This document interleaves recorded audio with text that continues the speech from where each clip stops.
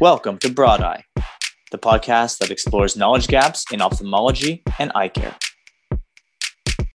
Hello, everyone, and welcome to another episode of the Broad Eye podcast. My name is Sean Maloney, and I'll be the host of this episode. And today, I'm very excited to be introducing our guest, is David Demers. So David is the Executive Director of CNIB Quebec, and he also has a new title. So first of all, David, welcome to the show. Hi, Sean. It's very nice to be here with you. Thank you. Thanks. Can you tell me just a little bit, we were talking a little bit before we started recording about your new role within the CNIB. Yeah, definitely. I just recently was given the privilege of taking on the role of executive lead for Frontier Accessibility.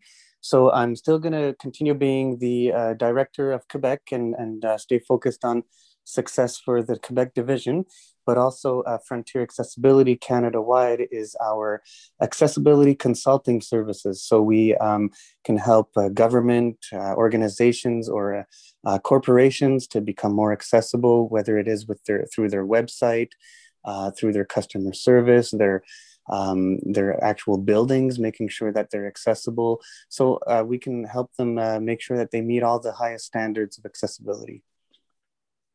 That's amazing. And we're going to dive into accessibility a little bit later in the conversation. So I'm going to have a few questions for you around that. So I was hoping we can kick this off with just talking a little about your personal story of how you lost your vision and how that inevitably, in fact, impacted your career at the time as a photographer.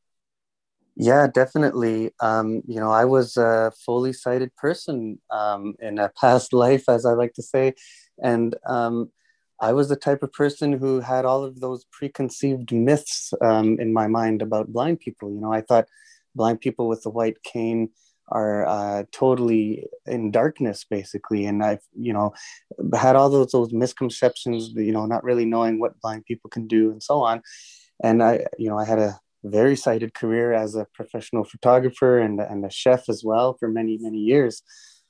So I suddenly lost my vision about 10 years ago in 2009. And it was quite sudden, actually. I literally drove to work in the morning and couldn't drive back home. So it was quite a shock. And from there, my life took a whole new turn. Is that something that, like, what actually happened, or is that something you want to dive into? Because, I mean, that's, vision loss for most people tends to be a, progressive type of thing, unless there's some sort of trauma. In your case, is it something that you want to dive into, or leave that for another time? I don't mind at all, because, I feel that through my experience, I can help others in my situation. And that's why I'm doing what I'm doing today with the CNIB, because when I lost my vision, I realized all of these misconceptions that society had about blind people. And I wanted to prove society wrong in a way and show that, I still want to contribute to society. I still want to participate and work and have a fulfilling and flourishing life. So I was able to achieve that life for myself, and I want other people to get it as well. So I don't mind at all talking about my situation. And so essentially what I have is a congenital disease called Leber's hereditary optic neuropathy. And we did have a great uncle who had vision problems, but it was back in those days when medicine wasn't so advanced, so they didn't know what he had. And, so we kind of discovered that we had this disease in my family through me. And it's a disease that can affect mostly males around the age of 20 to 30 years old. And and it's quite sudden. Like I said, I lost, I was starting to have trouble with one eye, but nobody really knew what was going on. And then a few months later, the other eye kicked in. And that's the day where I drove to work and couldn't drive back home. And so what happened is I lost my central vision. So in the center of my vision, I can't see anything at all. And in my peripheral vision, I just see shapes and shadows. And that was like in the blink of an eye. But then as the years went on, it kind of progressed and got worse, sort of, but not necessarily progressively. Like once every year or two, it would go down really quickly, like from one day to the next. And so I really had to adapt. It was, from one day to the next, I was working like 50-60 hours a week to kind of feeling like a prisoner in my own home and not being able to do anything. So it was a tough journey, and I had to get through that. And I think I'm living proof that it's doable. So, that's a good segue into our next topic, because so you've suddenly found yourself with, limited vision or significant vision loss, and then went from working, full time or full time and a half, it seems, down Mhm. to, like you said, feeling like a prisoner in your own home. You've said before that roughly 30% of blind people, and I'm assuming this statistic is in Canada, but it might be similar elsewhere as well. That only about 30% of blind people actually have a job. So I was hoping you can talk to that a little bit, and maybe why that is. Is it completely because people can't do anything, or they don't want to do anything, or is it because employers are maybe not set up to be more accessible and to provide the training? What are your thoughts on that? It is a big, big aspect that I discovered through my vision loss journey. It's the fact that hardly any blind people are working and contributing to society. And the statistic you mentioned is roughly the same in the United States, in Australia, and in many other developed countries. It seems like we're the disability group that, I don't want to say got left behind, but it seems like we weren't as successful as a community to find work and convince employers that we're employable. And it's part of the shock that I went through when I lost my vision, was the fact that blind people were not independent financially, and because of that, we're not able to participate as much, and employers seem to have this stigmatization towards blind people where they just don't believe or don't see how we're able to work. So there's a lot to this. There's the fact that employers often don't believe we can work. There's the fact that the blind community has been completely discouraged over the past many decades because of the inability to find work and to find adapted, workplaces. So and then you move on to the fact that, payment terminals aren't even accessible. So we don't even have the ability to pay. So we don't have the ability to work. We don't have the ability to pay. Um, it feels like we're not members of society in that sense. And that to me was a big shock. And I just felt like I had to do something about it. I had to voice those concerns and be part of the solution in any way I can. So, okay, there's a few different directions we can go from here for sure, and we will. The Okay, why don't we? I just wanted to take a quick step back. We'll kind of put a pin in what you were talking about accessibility and stigmatization. Um, as the executive director of CNIB Quebec, and as well with your new role, what is so? I guess with your new role in accessibility, you were highlighting that, but the CNIB as an organization in general, is it more focused on training modalities for people with low vision? Is it advocacy? Is it education? Is it all of these things? I mean, when people donate money to research, we think, hey, it's going toward research. But the CNIB is kind of tackling a whole different realm of that problem in parallel, right? So I'm just curious, the CNIB mission, or I guess the mission of the CNIB would fall under what again? Is it training advocacy? Yeah, so I'm glad you asked that question, because in the past 100 years, we realized that not a lot had changed with regards to the employability of blind people, for example. And we realized that in the past, we were really treating blind people like individual cases of charity, or people that have a certain basket of needs, whether it's training and we would provide it. And it was very important what we were doing, but we realized that we were treating blind people like people who are in need, instead of celebrating the capacity of blind people.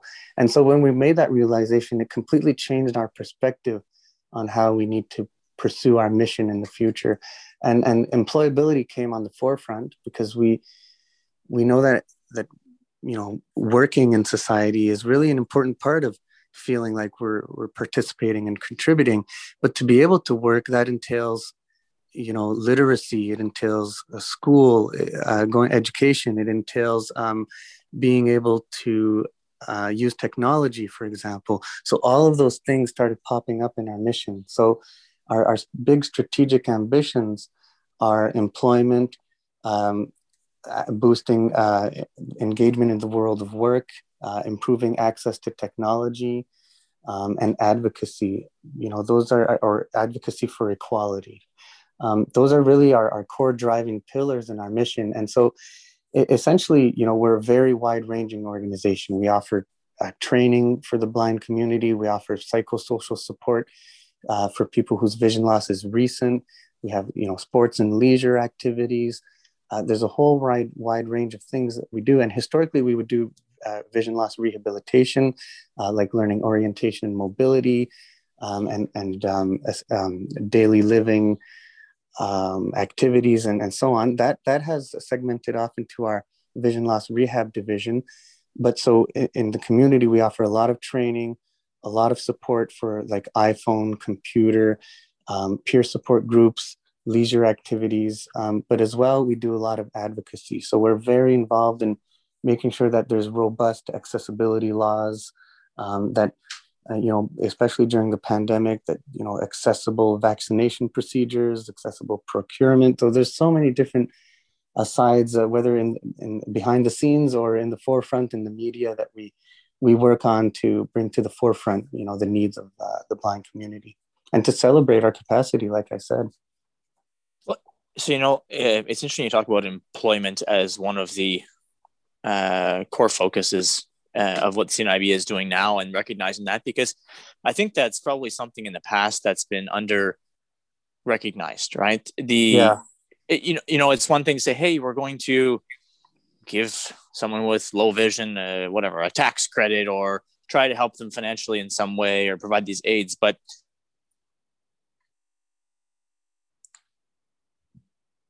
culture code, and what the author of that book, he pointed out a lot of things, but one of the things that he pointed out was that in North America, at least, we strongly associate our personal identity with the work that we do, right? Which is also probably why many people have a hard time retiring. Right? If you're a someone who works for 40 years and then retires, sometimes people feel lost, right? Work is a big part of our identity. So when somebody loses their eyesight, or a significant percentage of their vision, they're also, and then loses their job on top of that, because of that, it's really like a double whammy to the personal identity. And I think that with the CNIB focusing on employment as a major branch of what they're doing, I think is a really, I think it's a really smart thing to do, that maybe people don't think about, individuals might not think about that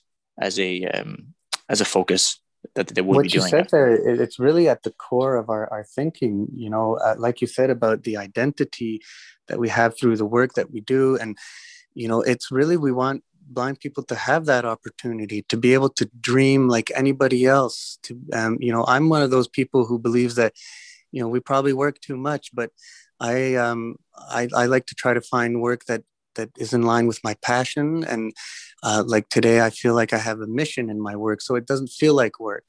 And that's how we find our identity. And I think that's so important. So that's why we truly believe that blind people should be able to dream big, just like anybody else.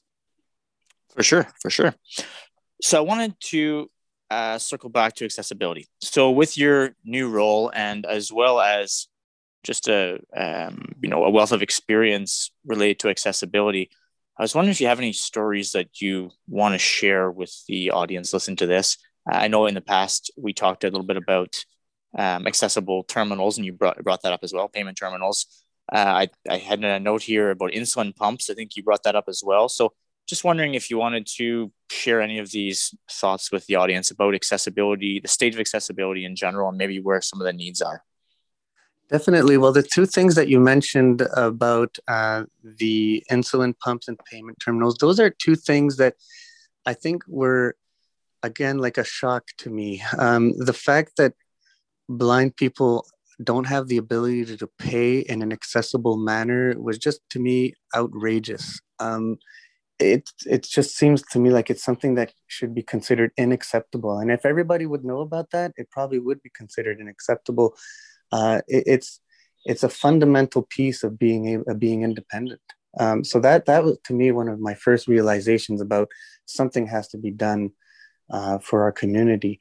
And I don't have diabetes, but I know that diabetes is one of the leading causes, one of the four leading causes of blindness in the world and in developing countries.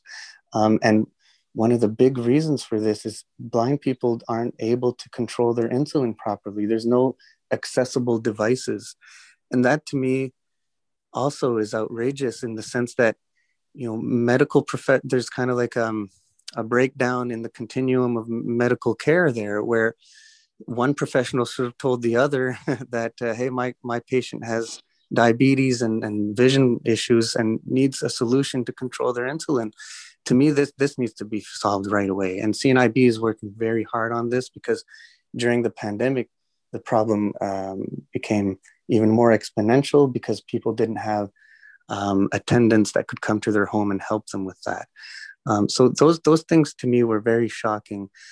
But accessibility in general, in my mind, is there's no reason why we can't dream big, like I was saying before. And a lot of it just has to do with technology, leveling the playing field in some sense. One of the big issues we often find is that the technology does exist to make a workstation accessible and to adapt all the needs for a blind person to be able to be just as efficient as anyone else. But what often happens is it's the internal systems that are used by companies that aren't compatible with the technologies that adapt a workstation.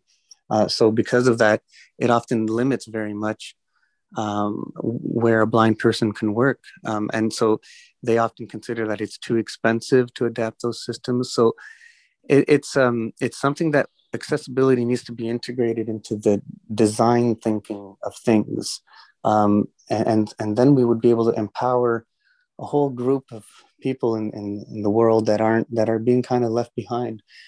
So to me, accessibility, is often more a matter of compatibility and communication between devices than and mindsets of people.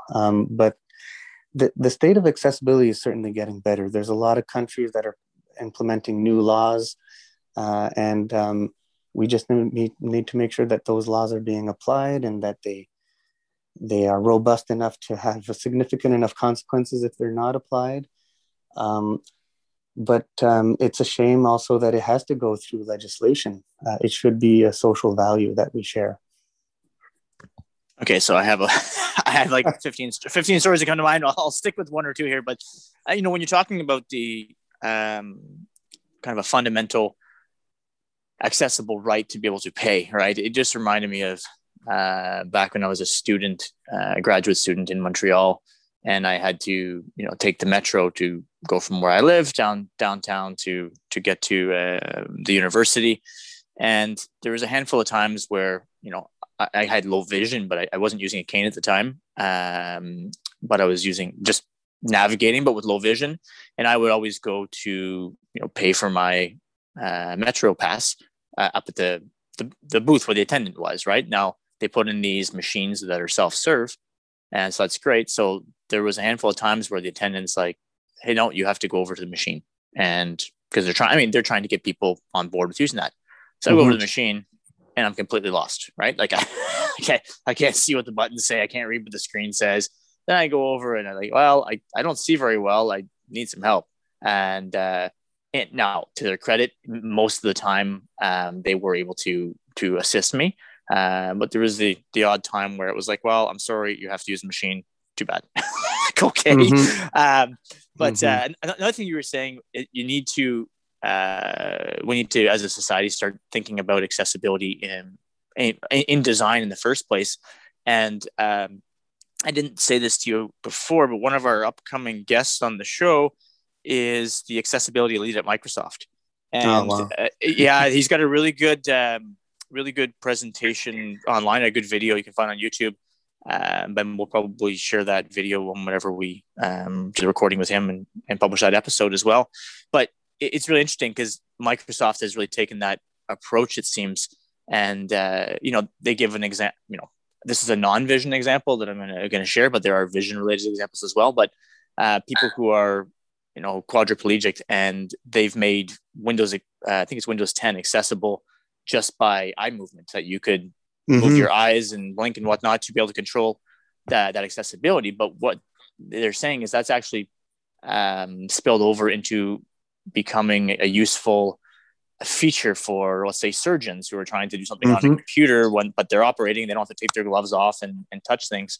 And I'm probably not explaining that well, but what they were finding is that when you start helping or making the initial design accessible to certain groups, in many cases you actually improve the overall design for other populations, right?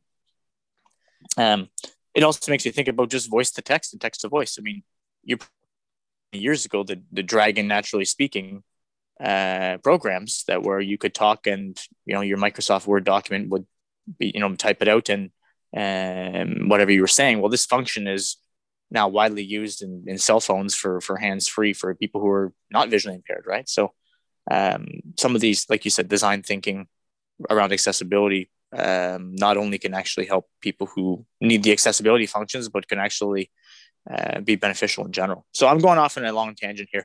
I want to circle back to stigmatization. So you mentioned the idea of stigmatization around blindness, and you have a wealth of knowledge around the history as well of blindness and stigmatization. I was hoping maybe you could take that thread and run with it a little bit. Sure. I'm actually quite fascinated by the history or condition of blind people in general, and in Canada and North America. I've done a lot of reading about it, and it's really a topic that interests me, but also helps me get some perspective on my job, because they often say history repeats itself, or we want to make sure we don't make the same mistakes in the past or whatnot. So I like to have that understanding, and I often think that we can kind of understand where the stigmatization comes from. In the past, over 100, 150 years ago, blind people were typically put into asylums. That's kind of sounds like a nasty way of putting it, but essentially that's what it is. They were dormitories where they were left to live there, and sometimes they were given some education, very basic education. But we didn't know what to do with blind people, and we would put them in homes like that.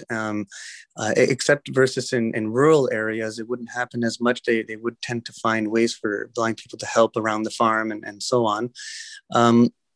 But in Canada, this has been going on for a long time. There were some provinces where, going all the way up to the 1970s and early 80s, there were still these types of residential homes or asylums for blind people. They ended up being called schools, and then now they've phased out, and there's not really anymore a dormitory type part of it, except when there's several different conditions, when people have more than one condition on top of blindness. But essentially, I think that because of that, because blind people were in those homes and didn't go out much, society wasn't very exposed to seeing people with white canes or with guide dogs and such. So because we weren't very exposed, and it's only been about maybe 40 years now that we're trying to integrate blind people into society, I think it's just not enough exposure has happened, and that kind of explains why we meet presidents of corporations and they say, well, I don't understand or see how a blind person could actually work if they don't see their screen, or things like that. So those kind of like deep rooted ways of how we used to do things kind of explain how or why the condition is today, or how it is today. And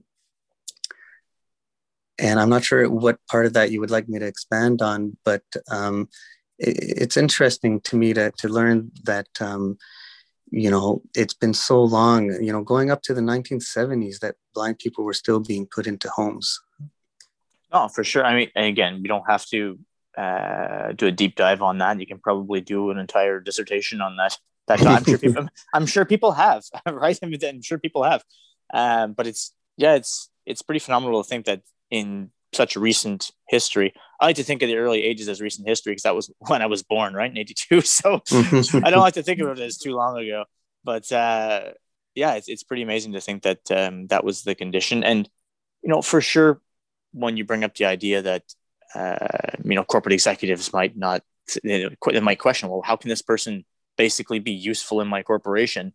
I think part of it's just education side of things too, right? So, and I think the CNIB and other organizations are working toward that as well. So I think that's really good. You mentioned about people using, a cane or a dog. In your case, it's a guide dog, correct? Yeah, I have a guide dog. It's been a little over a year now, a year and a half. And good. Any stories to share about the guide dog? Any?